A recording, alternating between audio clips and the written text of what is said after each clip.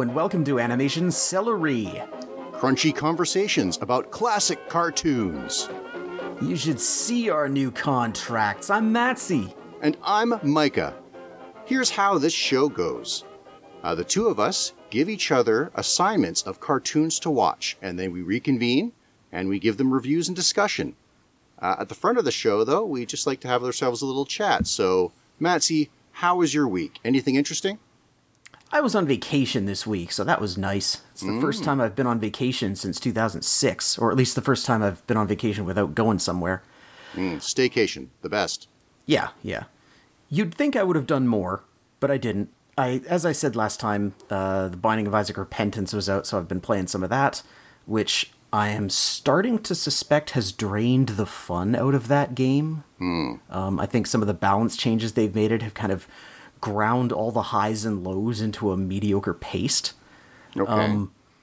But I won't dwell on that too much. The only other... The cartoon thing that I've been doing, this is territory that we've already walked over, but I just fell into it. I started watching a whole bunch of My Life as a Teenage Robot.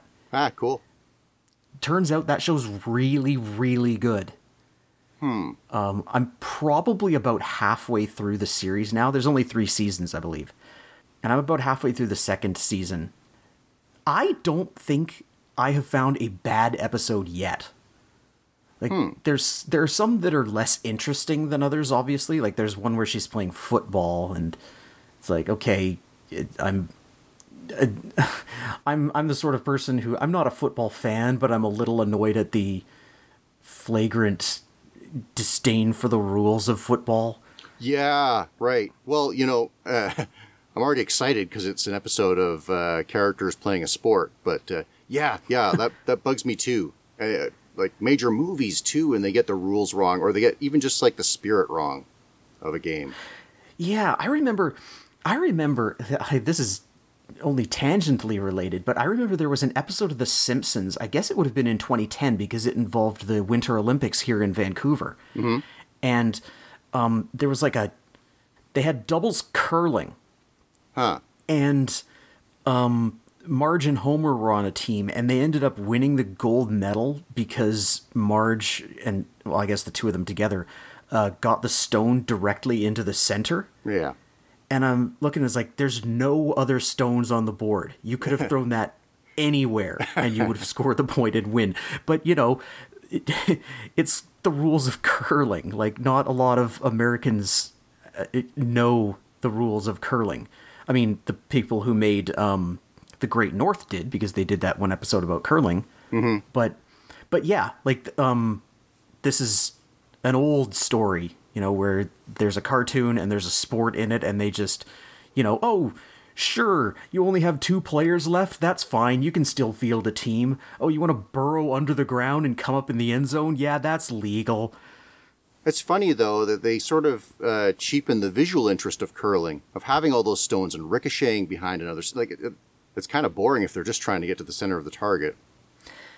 Yeah, I mean, I don't remember that episode very well. In fact, I can't say for sure that I've seen it all the way through. I think I just saw the end of it, and they're all cheering. And you'd think I would have watched it because it's set in Vancouver. Like, it's the episode of The Simpsons that's in my home city. Right. But it's later stage Simpsons, and I'm not that interested in watching it. There's a more classic episode where it turns out that Lisa's a really great hockey goaltender. Oh, yes. Yeah. Yes, I know what you're going to say. Yeah, go ahead. They choose for her saves. She does a lot of mid-air stick saves. It bugs me. Oh, that's not what I thought you were going to say. Yeah, anyway, she'll fall and then save it with the paddle up in the air, and it's really weird. Anyway. Yeah. What bugs me about that one is that it comes down to this showdown where Bart and Lisa... Oh, yeah. Where it's a penalty shot. Right. And they're like, oh, it's Bart versus Lisa. Yeah. And then Bart chooses not to shoot and time expires and everyone's annoyed that it's a tie. Yeah. And I'm like, 1, the clock would not be running during a penalty shot. And 2, if he had made the shot and Lisa had made the save, it still would have been a tie. Yeah. Right. Yeah. Sports that Canadians know. Anyway, yeah, So I don't want to talk too... we've already talked about My Life as a Teenage Robot, but I'm here to reiterate, it's very good. I think one of the things about Jenny's design that I really like is the fact that the inside of her mouth is white. Like, her mouth is just an outline. So that whenever she smiles, she could be either this big open mouth grin or a big toothy grin, and you can't tell. And it's just this really unique look. There's an episode where she's getting cleaned up. I originally saw it in GIF form on Tumblr years ago, where she's kind of getting a spa treatment at an auto body shop, where these guys are like pounding dents out of her and putting her in a bath of acid. And just her facial expressions during that whole sequence are just so wonderful. Like that show just looks so great. It's written so well. There are a lot of episodes, especially early on, that kind of follow the this formula of Jenny seeing humans doing something, not really understanding it because she can't do it. She goes and asks her mom. Her mom has worked on this already but shelved it. She steals it, and then it backfires on her. There are a lot of episodes that kind of follow that formula. But like I said, I don't think there's a bad episode that I have seen so far. It's really good. I just watched an episode. They're short episodes, like 11 minutes. So they would come in 2 packs in a half-hour block, right? Yeah. And so the first half was called Armageddroid, which was about this giant robot that thought it was a force of justice because it was designed to eliminate all weapons. Okay. But it was destroying the city to do so.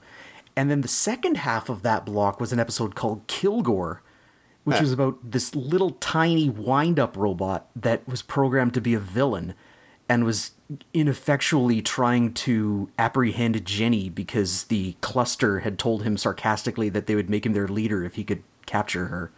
Okay. Great episodes. Just, man, that show is just great. I think if I would revisit it, I'd want to be like choosy because I would like search out the Sheldon episodes and try to skip the Brad ones. Well, there is one episode that is largely about Brad, where he joins the Skyway Patrol. Yeah. And the Skyway Patrol are basically the Vogons from the Hitchhiker's Guide to the Galaxy movie. Yeah, okay. Where everything's got to be paperwork. Before we can do anything, we have to do the paperwork to do this thing. And anyway, that's pretty much what I did. I still think you should finish Star vs. the Forces of Evil, but I think time is not wasted catching up on this show. And I was thinking about it, and I kind of hope that maybe they can somehow finagle a Netflix movie out of it, because worse cartoons have had better fates. If it's computer animated, you can confirm whether or not that's teeth or a empty gap.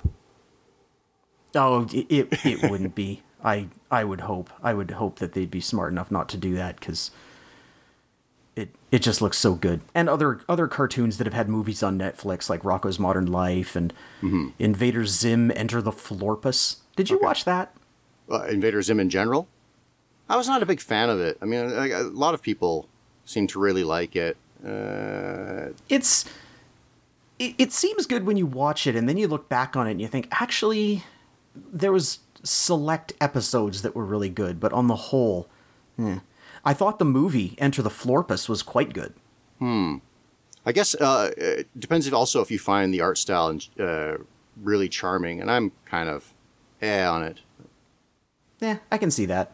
The one thing about Enter the Florpus that kind of made me sigh was they gave a minor role to Justin Roiland. And I'm just, of course he's in this, because Justin Roiland is just in everything now. What does he do? One of the... So you might know him as Lemon Grab in Adventure Time. Right. But he is best known as the mastermind behind Rick and Morty. Oh. Oh, really? Yeah. Oh, okay. Yeah. Yeah, that's funny.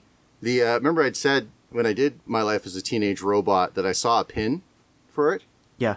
I actually got, I don't really know this person, but I follow her often enough, like on the train, getting off the train and so on. So I got a closer look at her backpack where the pin was, and it was actually Rick, but he was just in a blue and white color scheme.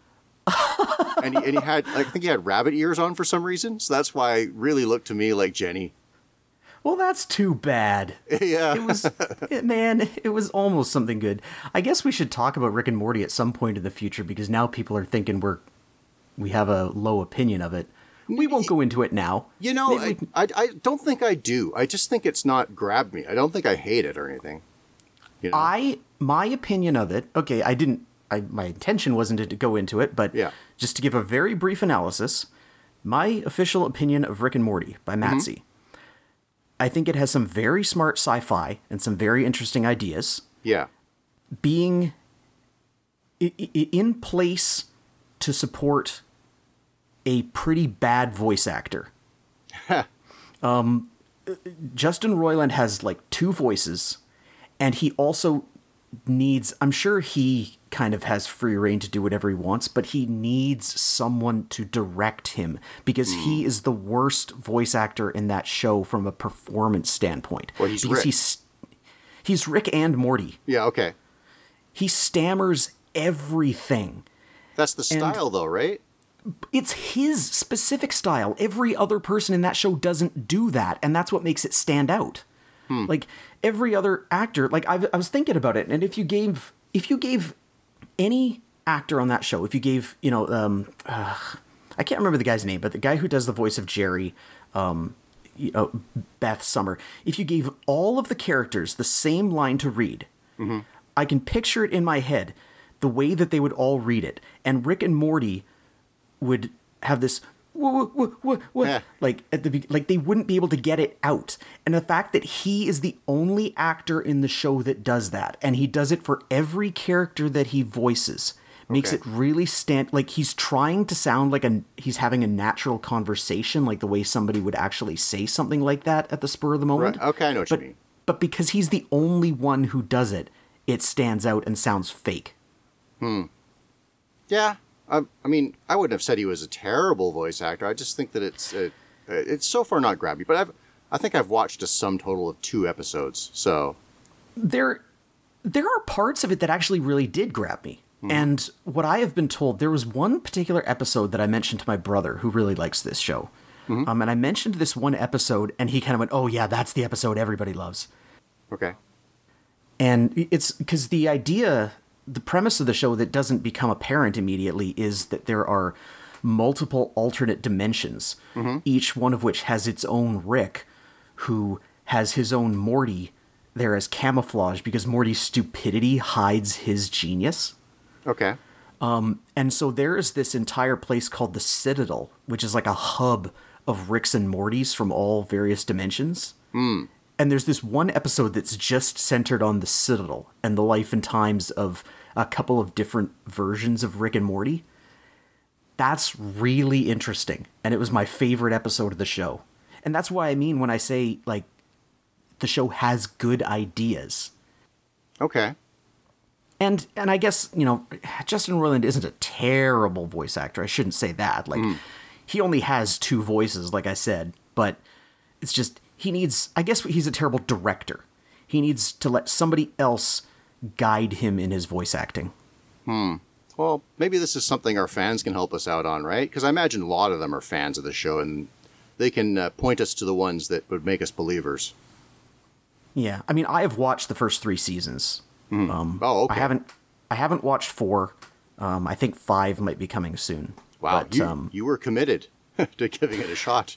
My brother gave me a DVD of season 1 to borrow, and then I was interested enough that I sought out season 2. And then when season 3 came out, I was like, everybody's talking about this damn Pickle Rick. So what the hell is a damn Pickle Rick? Exactly. God, I saw somebody walked into my work today or yesterday wearing a face mask that was Pickle Rick's mouth. I was like, ugh. Glad you're wearing a mask, but this is the cottage industry that's popped up. What's new with you? Oh, okay. I've got the conversation killer. Okay. So I had a strange dream.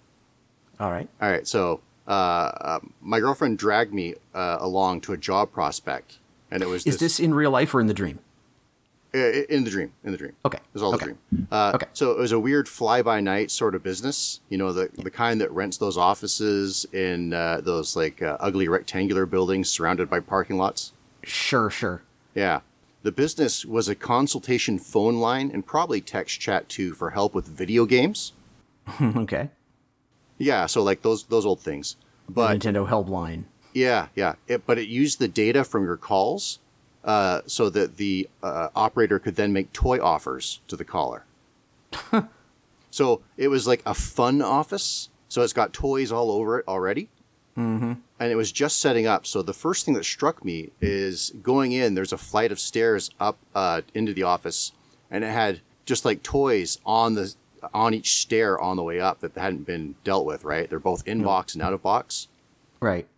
And there's several stairs that have Masters of the Universe Classics figures on them. Okay. One in particular that I remember was a line of Manny faces, one that wasn't completely assembled. Yeah, like his face column was missing. Yeah. The dream was in the current era, so also it struck me right away is that nobody was masked. There was no social distancing. Right? So after we have this little tour, we get a questionnaire, and it was like those. Have you ever had a fun job application? You know, it's got the regular stuff like what's your work history and so on, but then it's got questions like, which of these video game characters would make good salespeople? A, Cloud Strife, and like so on, right? Okay. So like, this place was really dodgy, right? Like, pay was by commission, and it was in cryptocurrency. Oh.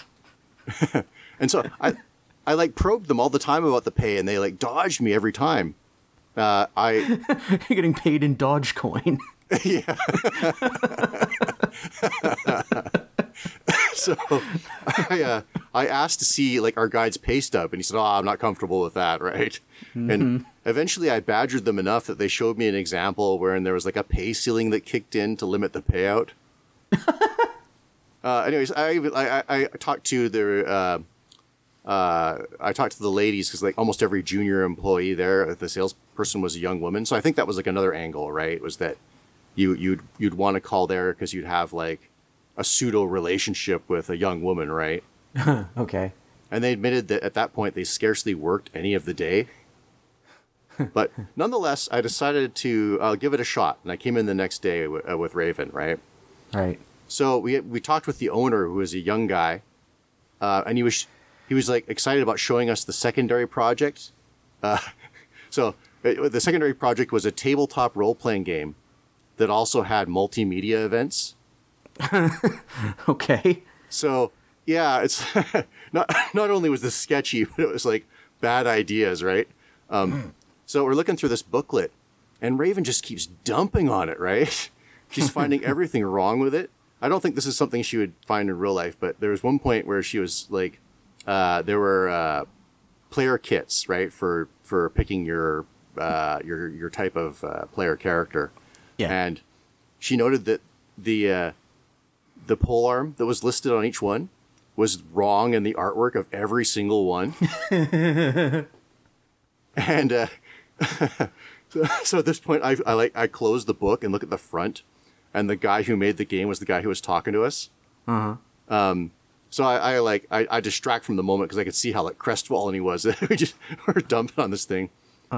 I pointed out an Easter egg he hadn't realized, that the world map had a continent shaped like his face. Yeah. So there was like a monitor there, right, that was playing like video, and occasionally what would come up was this like the globe of his settings spinning around and round. And I was pointing out like, no, look, like where Africa would have been. It was like the shadows of like under your brows are lakes and stuff, and I kind of like saved the situation. That's great. And dreams are bad fodder, but I thought that was full of enough weird stuff. Oh, there was another bit where I was looking at the shelves, and of stock, and there was a transformer that was like a double-decker car transport. Mm-hmm. He was like twice as wide as Ultra Magnus. And his robot form was like white and black, so he made me think of Metroplex quite a bit. And I guess he was probably like one of the series of convoy Autobot leaders. But Yeah. The size of his height was nearly 2 feet tall. And Oh, wow. yeah, there's a note on him that he was $700, which seemed ridiculous. But That's almost like, because there was a period where they made really big Transformers. Like they had Metroplex, and then they had there was this Decepticon one turned into a dinosaur of some kind. I can't remember what it was called. Triptychon. Sure. And I could almost imagine them, because, they had that big aircraft carrier for G.I. Joe and Space Shuttle and stuff, and they just kind of went crazy with stuff. I could imagine them going all right, here's the super big Transformer. And now that I'm saying that out loud, I'm pretty sure there's a Transformer version of Unicron somewhere. In fact, it's coming out now. They I can't remember the toy company, but they previewed it at a con.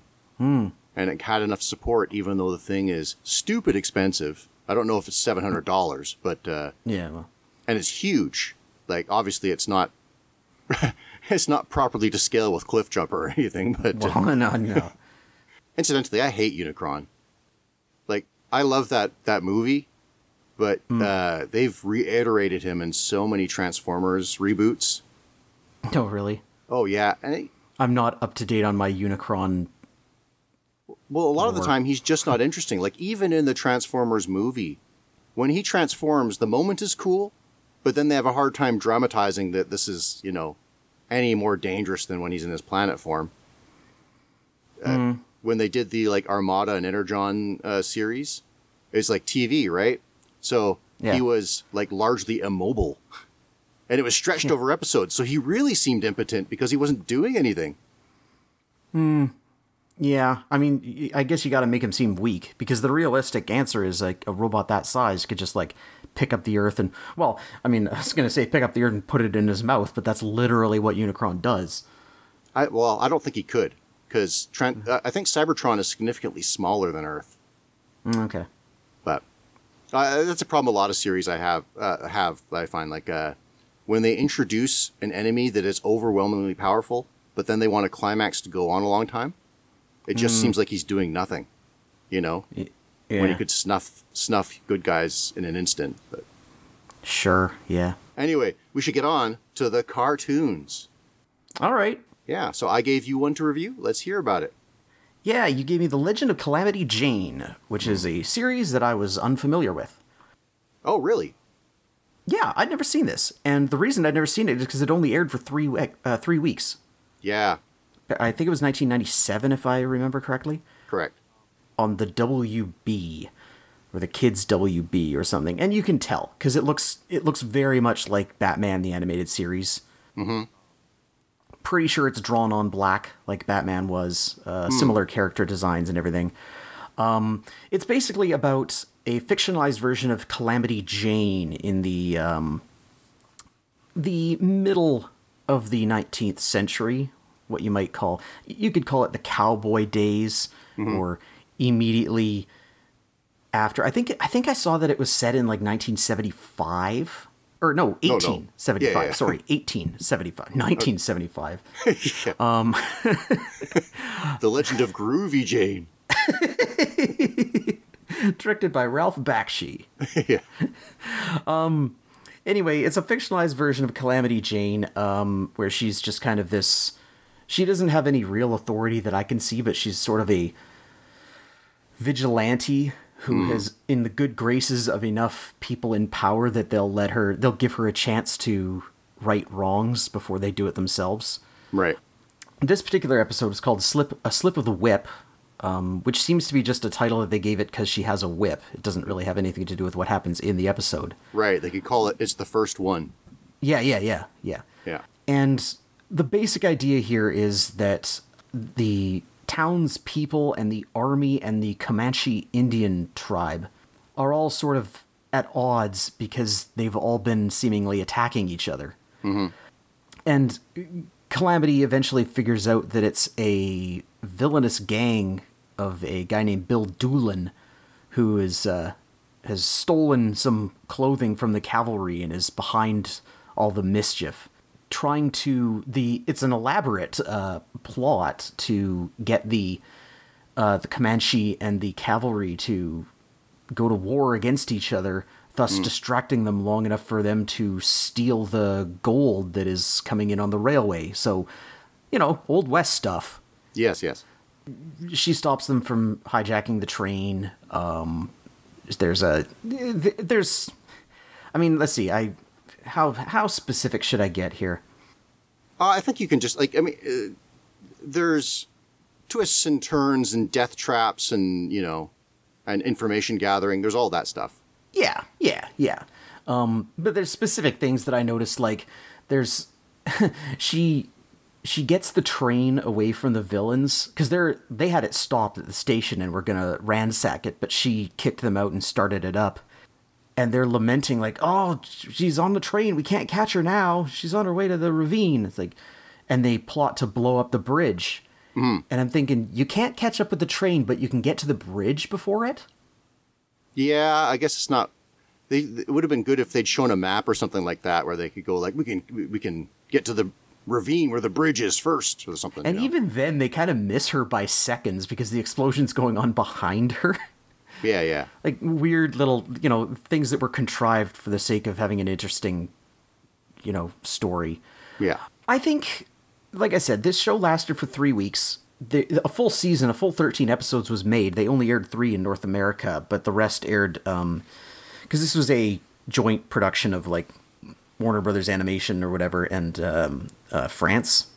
As seemingly tons of cartoons were. Yes. Yeah. It looks like a French cartoon.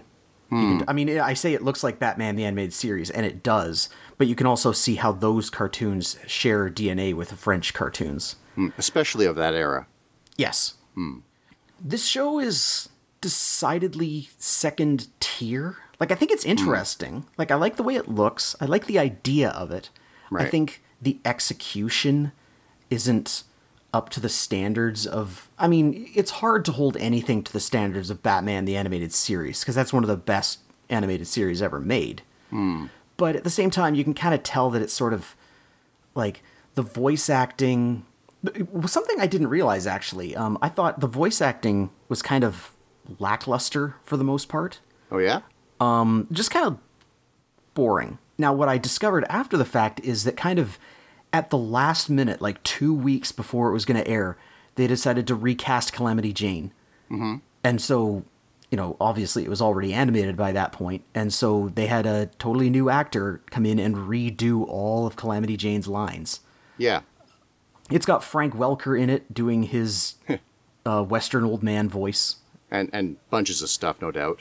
Oh, yeah, he's got to be more than... He's got to be more than one thing in there, but you can definitely, like, the Calamity's sidekick, Joe, you can definitely hear, it's that Frank Welker voice is this voice that everybody knows. Yeah.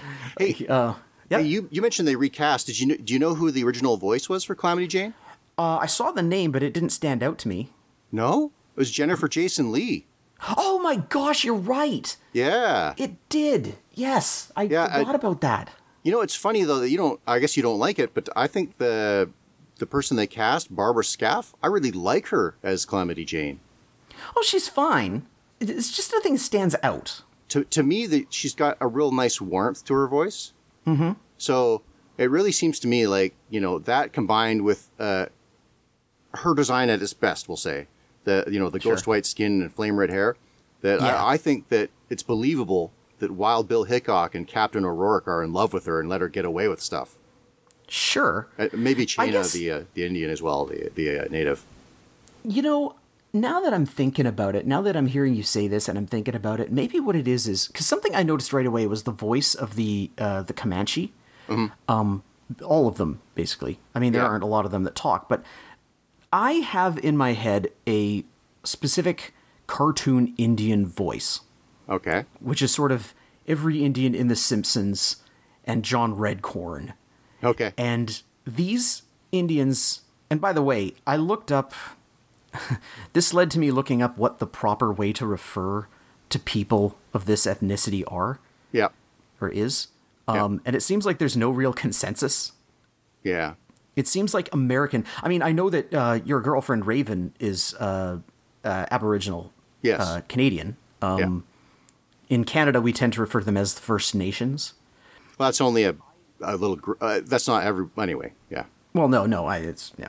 But anyway, what I've looked up is apparently in America, because this is the West of America. Right. It seems like a term that they quite prefer is American Indian. But they will also accept Indian or Native American. Right. So I'm just going to say Indian just because it's quick and it's what they call them in this show. Okay. Anyway, as I was saying, the Indians in this show, like I have an Indian voice in my head, and none of these Indians are that voice, which is good because it means it's not a stereotype. Right. And, there's a lot of cowboy stereotypes, the cowboy, the Western woman, the Indian, and you have in your head a set idea of what they're going to sound like. And in this show, they don't. And again, that's a good thing because it's not stereotypical. Yes. But I think maybe that might be affecting my opinion of the voice acting because it's so different from what I expect. Huh. Well, and I guess especially when Frank Welker is exactly what you'd expect. Yes. Yeah. Like maybe it's, maybe I'm just looking for something familiar and it's like, oh, there's a voice I know. Bill Hickok wasn't bad. He's not in much of this episode, but... No. I think this whole show has a greater ambition than it has the experience and resources to be. Yes. So both its visuals and its storytelling. So when you feel like, that maybe the situation with the soldiers and the Comanches is just sort of, it moves a little fast. It doesn't give you, it doesn't really like round the idea into shape, right? Yeah, like the writing isn't quite, you can tell that they have big ideas and they want this show to be spectacular. They just don't quite have the chops to pull it off. Maybe a second season would have. Because there's a lot of cartoons that are like that, where, the first season you can see the potential, and then the second season they really hit it. You can definitely see that it has style, right? Oh, yeah. I think there's like... it's a problem that Calamity Jane is the main character, but I feel like half the time they don't really know how to draw her head. So like the way her hair conforms to her head and whether there should be ears in front of it or not. Yeah. I've noticed some different looks on her face too, like at different angles, like looking at her straight on or from the side. Like she just kind of has a completely different facial expression each, like not expression, but like just the construction of her face is a little not inconsistent, but they don't quite, like you're saying, they don't quite know what to do with it. Right. And I guess it's the director, right, who really needs to pull that all together to make it all consistent. Maybe it's the angle, but whenever they show a character in like sort of a 3/4 profile and it's got both of their eyes, it really looks like the far eye is lazy and looking inward on multiple characters. I don't want to sound like I'm just totally ragging on this show because, like I said, it has style, it has ambition. It's probably a good idea. Yeah. She's cool. Yes. I actually started looking up the actual Calamity Jane. Oh, nothing. This is Wild West tradition, right? Where the reality is nothing like the story. Yes, and that got me thinking about just to tie that up. Calamity Jane wasn't some Western superhero. She was somebody who lived in the Old West. She was apparently a very just person. She had some adventures. She went on to be a storyteller in Buffalo Bill's traveling circus or whatever. She was apparently an on-again, off-again prostitute. And she was a raging alcoholic, which eventually contributed to her death in like 1903. I think the part about her having an association with Wild Bill's correct, though. It's disputed. Oh, okay. It ranges from they never really, or they were in a wagon train together one time, up to they were married and had children. It's apparently they were buried next to each other. And even that's disputed. Like some say, oh, it was her wishes to be buried next to her best friend. And then some of Wild Bill Hickok's friends are like, we thought it would just be funny to bury her next to him and annoy him in the afterlife. Yeah. This led to an interesting thought that I had about how this is the American equivalent of a mythology. Because this is what they do a lot, where you have all these characters like Wild Bill Hickok and Calamity Jane and Wyatt Earp, Doc Holliday, all Right. these characters that are just made into generally heroes. Daniel Boone is another one. They're made into heroes in their mythology, even though that might not have anything to do with, some of them might have been criminals, in fact. But Right. because it's a famous name, they were an early version of the celebrity. In the times themselves, like not even in the future, past. Yes. Yeah. Yes.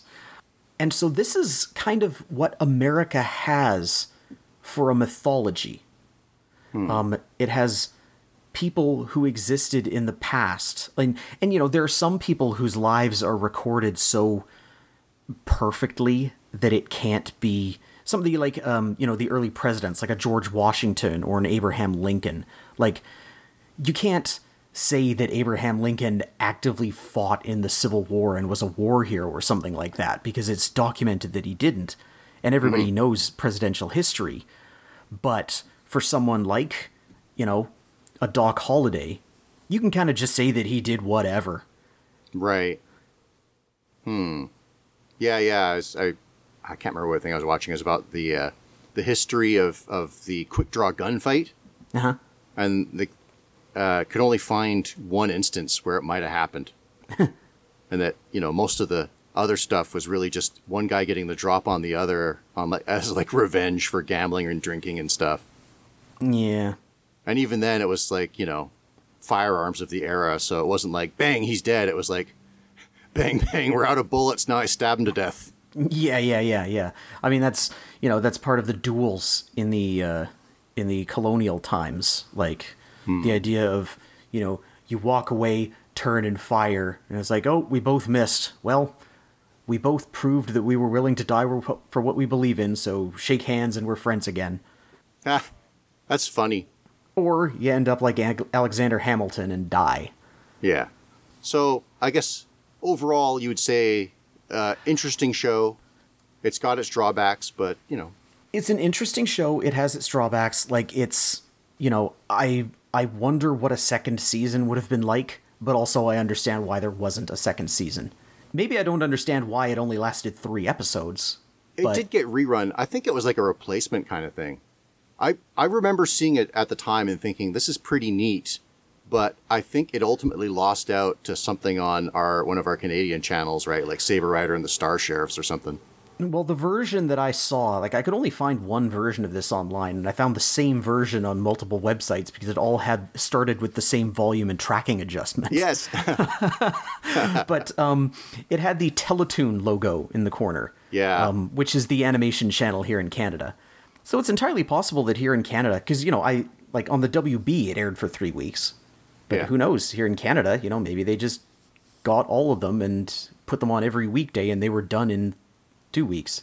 I think it was Fox. Okay. I don't think the I WB could see was the that. thing. Yeah.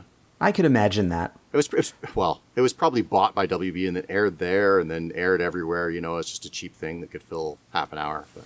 Well, yeah, I mean, I'm thinking about it at the time because, Warner Brothers stuff would show up on Fox, like Batman or Animaniacs or what have you. Yeah. But I guess it was by 97, WB had their own channel, so they weren't doing that as much. But yes, your assessment is correct. I think it's interesting. Not great, but had potential. Maybe it could have been something. As it is, it's just an interesting, average, mature cartoon for this era. Now, what about you? Do you have anything average or above average from that era? What a setup. So you recommended that I watch Little Shop, the first episode entitled Bad Seed, written by Mark Eden Edwards, and I believe also developed by Mark Eden Edwards, the series. It's from 1991. Now, this is based on Little Shop of Horrors. Who was the director? Is it Roger Corman? Yeah, it's Roger Corman. Galaxy of Terror and all that. Anyway, yeah, he made a movie on a bet that he could make a movie on limited time and budget. Limited time and budget? Oh, Yeah, wait, yeah. was this the original? Yeah, I'm prefacing the original here. Okay, because the one I'm thinking of had Steve Martin and stuff, and I'm like, Oh, no. Yeah, I'm going to jump to that real quick. Okay. So, yeah, the original was this garbage movie that he made on the cheap as a bet. And then it became like a musical and then was adapted into a movie directed by Frank Oz. And Okay. that movie I love. Little Shop of Horrors. I can't remember the last time I've seen it all the way through, but yeah. So just to tie it all up, originally a bad movie, which was adapted into a musical, and then the musical was adapted into another movie, and then that movie/musical was adapted into this. Strangely, yes. All right. So I'll quickly summarize the original story. There's a orphan schmuck named Seymour Krelborn who works in a flower shop, and he happens on a strange plant that he grows, and it turns out to be an intelligent carnivorous plant. He gets addicted to the fame it brings him, even though he has to feed it human flesh in order to keep its relationship. And there's a love story and some other things going on there. So they adapted it into a cartoon simply called Little Shop. They changed some things around, like the characters are of Seymour and his love interest Audrey are 13 in this thing.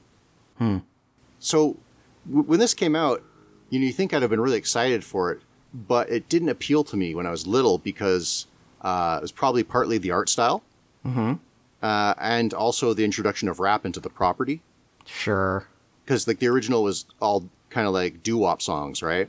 Yeah. The art style, it's very cartoony, and the backgrounds. You'd mentioned this on the remake of Ant and the Aardvark, where the colors seldomly match up to the lines of the background elements. I think I was talking about that in the original Ant and the Aardvark, but is yes. it? Yeah. Well, this has that, right? Yes. So sometimes those colors are like indicative of light, or sometimes they're different background elements. It's a little weird to look at, but I was probably unfairly harsh on it as a kid. And as I said, the music in this, the rap segments are just for Audrey Jr., the plant. Most of it is consistent with the doo-wop of the original. Yeah. And the music in general is that fine Haim Saban and Shuki Levy stuff. I really enjoyed it. Saw those names in the credits, and I was like, oh, yeah. Yep. So like the thing immediately grabs me. There's the episodes have like a comedy segment before they come up to the episode title plate.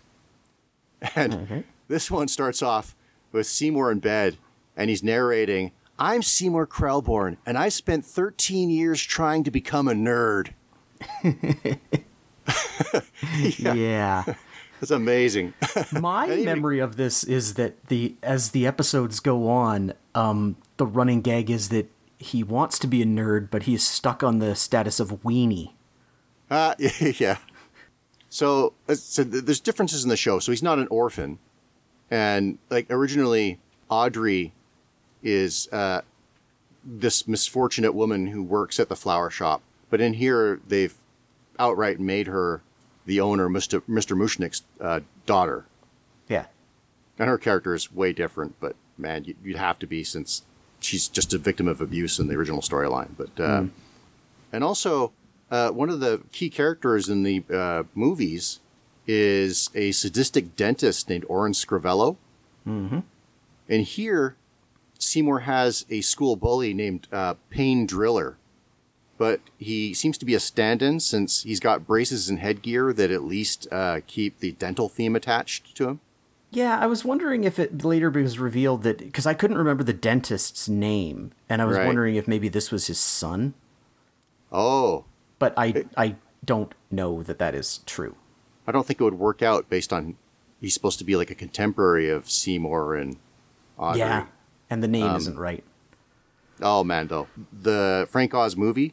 Worth seeing it just for Steve Martin as the sadistic Oren Scrivello. It's one of the scenes that I remember from that movie. Oh, it's hilarious. Him singing his song. I don't remember the song, but it's... Yeah, everybody look that up. Look up Steve Martin, Little Shop of Horrors. Yeah. Anyway, for the cartoon Little Shop. Payne Driller is bullying Seymour, and he throws him in the trash. And the trash truck then picks it up and conveys him to the landfill.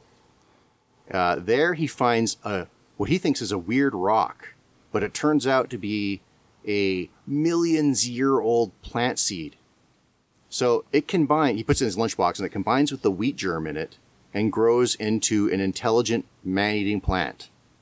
And Seymour unwittingly nurses it, thinking that when he makes it grow, it'll impress Audrey, even though Audrey is only laser-focused on her obsession with becoming a firefighter. So he names it Audrey Jr., and the movie calls it Audrey 2. I think Junior is a better choice because we can just call it Junior, right? Yes, yeah. Okay, so here's the thing about this. Audrey Jr. is voiced by Buddy Lewis and Terry McGee for the singing parts. Mm-hmm. Not Levi Stubbs from the Four Tops and Motown. Levi Stubbs has a great voice for Audrey 2 in the movie. Okay. Yeah, and he's noted for doing the voice, infamously, I guess, for doing the voice of Mother Brain in Captain N the Game Master. Oh my gosh, you're right! You didn't realize? I didn't know that, but as soon as I was picturing the movie version's voice, and then as soon as you said Mother Brain, it clicked. Yeah, so my memories of the show are not great, right? Right. And so I was like rubbing my hands when it came down to watch. I was thinking like, oh yes, it's going to be Levi Stubbs, because I know he did a cartoon voice. Right. No, it wasn't. It was Buddy Lewis, who's fine, but he's not Levi Stubbs. Man. Yeah, Levi Stubbs. Now I'm thinking of what could have been. Yeah. He unfortunately died in 2008 after some prolonged bad health. Aw. At any rate, so Audrey Jr. helps Seymour behind the scenes, in the cartoon in general. In this one, he stops Payne Driller from stealing from the flower shop cash register. Conversely, he also hampers Seymour by doing things like ordering a pizza, which is the reason why Mr. Mushnick fires him. He also demonstrates that he's got superpowers, probably when it's convenient, right? So the one he shows here is he makes a seed that he will fire at someone in order to make them think, well, the target is Audrey. The point is to make her think that Seymour is the coolest, but he misses and hits Payne Driller instead. Yeah, I think this is framed as the seed of an idea. Yes, yeah. Anyway, we fast forward, the two, that is to say, Audrey Jr. and Seymour return to the city dump because Jr. wants to return to his home. But he finds that after being a seed for 200 million years that all his family is long gone. So he decides, well, not only is his family gone, but plants are just, inert objects now. Yeah. So he devises a plot that he's going to lead the plants in revolt. There's a lot of musical numbers in this thing, and this is the second wrap of the episode. So when he tries to make the flowers get into a revolution, they don't turn sentient, which is a little weird because they're singing flowers in the show. Yeah. But they're just artistic license, because in this case, they're not around, right? Right. Anyway, Seymour stands up for humanity and confronts Junior with Audrey's fire hose. But it ends up bursting and flooding the shop, which makes Mr. Mushnick unhappy at first. But because Audrey Jr.'s influence made all the flowers bloom and grow huge, Mr. Mushnick interprets this as Seymour's input that did all this, and he takes him back to his job. So this cartoon, Junior isn't overtly a villain as he is in the movie. No. In the movie, he calls himself a lean green mother from outer space, and he's bent on world conquest. I guess the outer space part is an obvious difference from his origin here. Yeah, that too. In his dialogue, he alludes to being a man-eater, so there'll be jokes about how he talks, about a bus is full of hors d'oeuvres or something like that, right? Yeah, okay. But it all really seems to be more comedic bluster than him actually getting close to eating any human being. And more often than not, he's kind of helpful. So I think, in a way, this is like the Beetlejuice cartoon treatment, right? Yeah. Yeah, so in the Beetlejuice cartoon, he's no longer an unscrupulous villain. He's just a shady friend to Lydia. Right. Yeah, same thing here with Audrey Jr. Huh. Yeah, I hadn't made that. I hadn't made that equation, but you're absolutely right. That's exactly what it is. It's probably what you have to do with this sort of thing that doesn't translate very well to a kid's cartoon. Oh, sure. I mean, you know, these are both Beetlejuice and Little Shop of Horrors are both things where the villain is the main character, Yeah. and you can't you can't have them always antagonizing each other, especially in this where the antagonistic aspect of Audrey 2 is the desire to eat humans. Right, right. You know, it's pretty funny. I was surprised because I didn't like the show much at the time, but the jokes in it are funny. There's like a running, one of Payne Driller's thing is that his headgear is involved in very gadgety kind of ways. So like when he, when he's trying to get into the cash register, he has like a Swiss Army knife of lockpicks that come out of his headgear. Yeah. I don't know. What do you think about this? I gather you think it's kind of a not a great show. Actually, my opinion is very similar to yours. Yeah. I went into it.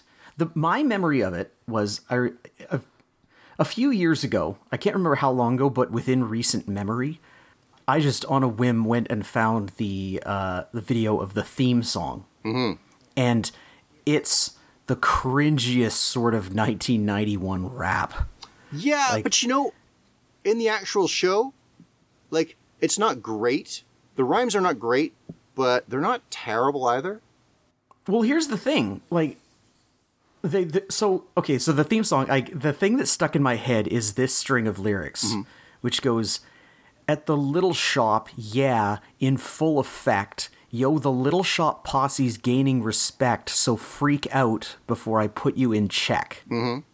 That means nothing. That's just 1991. Yeah. And so my thinking going into this was, this is 90s. This is going to be, that's such a cringy opening I remember seeing. And then I watched the episode, and it is really good. Right. I was actually really surprised by how much I liked it. I don't know that the music holds up that well, because it's like, 1991 rap that's gone out of style, but it has, for cartoon songs, it has some of the better lyrics I've heard and the better songwriting. And, it's like you said, it's Saban and the other one. Shuki Levy. Yeah. Like, the musical people behind this are impeccable. Yeah. The art style, I think, is really cute. Yes. Cute, interesting, cool, cute. I think a lot of the writing is really good. Like, I like that Audrey is so obsessed with being a firefighter. I like that she comes in with that fire hose, and she was like, they were having a fire sale in the hosiery department. Yes, that's a good line. Yeah. That's good stuff. This show actually, I don't know if I'll say it held up, but I was surprised at how much I liked it. I would totally watch more of this. Yeah, I did watch a little more of it. I think that Audrey's got a running gag that she has a new passion every episode. Oh, really? Yeah. So when something is introduced, like let's say the second episode, for example, there's a super refrigerator introduced. Okay. And she decides that that being a firefighter is no longer her obsession. Instead, it's being a refrigerator repair woman. Okay. Yeah. Well, that's interesting then. It gives her fresh ways to be involved in the plot and to be funny. So That's really cool. I like that as a running gag. yeah. I was sort of looking at, how she would refer to things as, wow, pyrotechnic. Right. And she would have all these fire-based catchphrases, but if they change every episode, Yeah, that's cool. I think she that's does. really smart. I think she does have chilling puns instead in the second episode. You're talking about the music being pretty good. I thought the song, Mr. Mushnick's song about business being bad was really good. Yeah, I don't remember specifically, but I do, I remember even the raps, Yeah. are not bad. They're out of style. Well, but that's good too, because it harkens to that era where, like I said, at the time, Yeah. I just thought, I don't like this. But given some distance, getting to hear those kind of 90s hip-hop sounds. And like I said, compared to other cartoon songs of the time, the construction of the songs and the lyrics and everything is above average by far. Even the cheap gags, and I mean literally cheap or funny. There's one point in this first episode where Payne Driller they're in the flower shop, and he hurls Seymour into a bunch of bags, and then a sign springs out of the bags that says compost. Right. Yeah, it's kind of cheap, but it's also sort of funny, you know? Yeah, and for the rest of that sequence, just visually, like, it's just Seymour's head and arms and legs sticking out of the bags of fertilizer, not even, like, in proportion to whether it'd be on his body, but just, like, the bags of compost are now his body. Yeah. Yeah, like, I'm with you. I was really surprised. I halfway went into this thinking that it might torture you a little. Yeah. I was mostly thinking of the 90s thing. Right. And I was thinking, like, ooh, this could go bad. And then I watched it, and I was like, you know what? I really like this, and I bet Micah will too. Well, bingo. Yeah. Good stuff. Right. All right. Cool. So, I think that's it for this show, except for we have to dole out some assignments. Yeah, we just kind of on a lazy whim decided to go for 70s cartoons this time, just to counteract the 90s ones, which turned out to be more of a chore than I expected, because a lot of cartoons came out in the 70s, but most of them are just so well known that they're not worth talking about, or they're not very well known for a reason. Okay, sure. One that I thought might engender some interesting discussion, just because it's a theme that sort of fascinates me, and I would like an excuse to talk about it, so I'm going to make you watch it. Yeah. And start the discussion. Okay. I want you to watch an episode of the 1973 animated Addams Family cartoon. Ah. The episode, I tried going for what I thought was the first episode, although they seem to be in a weird order. Yes. But it turned out to be about Lurch telling a pen pal that he had a job other than butler. Oh. And so the Addams Family was like, oh, we'll help you be a rock star. And it was like, oh, we've already covered this territory. This is a real Andre's Giant Problem thing. Yes, exactly. Yeah. So instead, I want you to watch an episode, I believe it's called The Addams Family in New York City. Okay, so what I would like you to watch is the first episode of Return to the Planet of the Apes. Oh, weird. Yeah. I didn't know there was I guess it makes sense. There was an everything for the Planet of the Apes. Right. The first episode is called Flames of Doom. Okay. Yeah, don't know how it's going to go because it's well. Anyway, we'll get into it next time. So great. That gives us a great jumping off point for next week. Well, we'll discuss the Addams Family and the Planet of the Apes, two staples of the 60s. 70s. Well, 60s, I mean, these yeah. would have been... Right. Yeah, these were 60s things reimagined for the 70s. Actually, the Addams Family might have been before the... Whatever. Yeah. Whatever. Whatever. Anyway. Yeah. Okay, that gives us a jumping off point for next week. So, thank you for watching our fun cartoon show this week, orally. As always, please give us your feedback because we would love to hear it. And remember to subscribe on your favorite podcatcher. If you want to talk to us directly, I'm AC Matsy on Twitter. All right. Thanks for watching, folks. I'm at DrabSwatch on Twitter. And, as always, honor the Celery Stalker's slogan. I've got everything it takes to be a nerd. Ah!